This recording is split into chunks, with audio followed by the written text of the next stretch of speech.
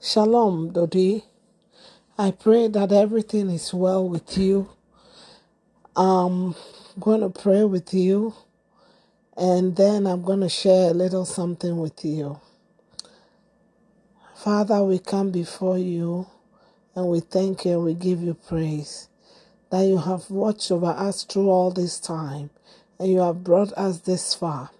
We thank you for healing. We thank you for deliverances. We thank you for joy. We thank you for peace. We thank you for your word, your promises that you are keeping in our lives. We thank you for trusting and having faith in you and you accomplishing your things in us. I pray for everyone that is sick right now, that at the sound of my voice, they get healed. At the sound of my voice, whatever struggles they are going through, it will be relieved, it will be met. That miracles and signs and wonders shall follow my voice. Father, we thank you and we give you praise in everything we do. Amen. Now, Dodi, how is your praise? Today, my question to you is, how is your praise in the midst of the storm? The storms are going to come. The world is a tumultuous place. So many things are going on. And if you fail to keep your faith on him and keep your trust in him, then you are going to miss out on everything he's doing. Yes, things are going horribly. Things are going bad.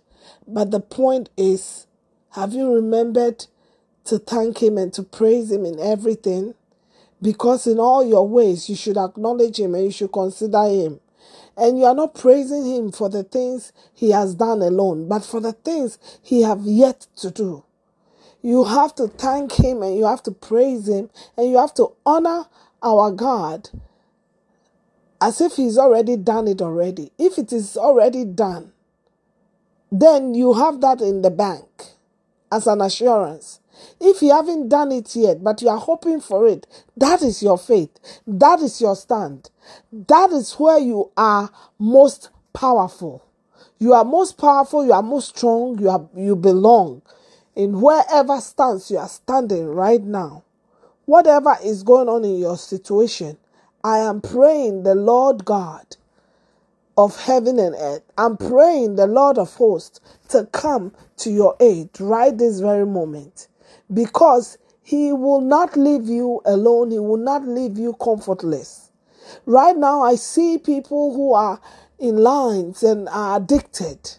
I see people who are in lines and they are purchasing drugs and things to sell to others. I see people thinking that life is so hard, so they have to resort to all kinds of things in order to make it. Hold on to your integrity. Your integrity is what is going to help you, propel you to your next level of, success. I know it's very difficult to have integrity at this time of our lives. But in the midst of the praise, in the midst of the trust, in the midst of the faith, that is when your integrity comes out and it stands.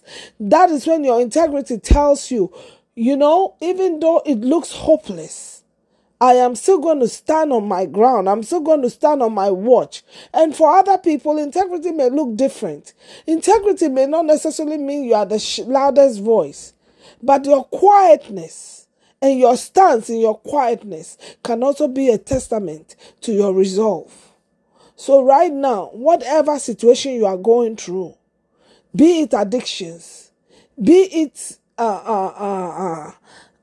sexual sins, be it whatever it is that is plaguing you right now, be it money situation, be it health situation, whatever situation it is, be it a husband, be it a wife, be it, promotion in your job or a change in your life. You want a lifestyle, you want to travel, you want to do all of these things, but it seems like you are being held down, you can't do anything.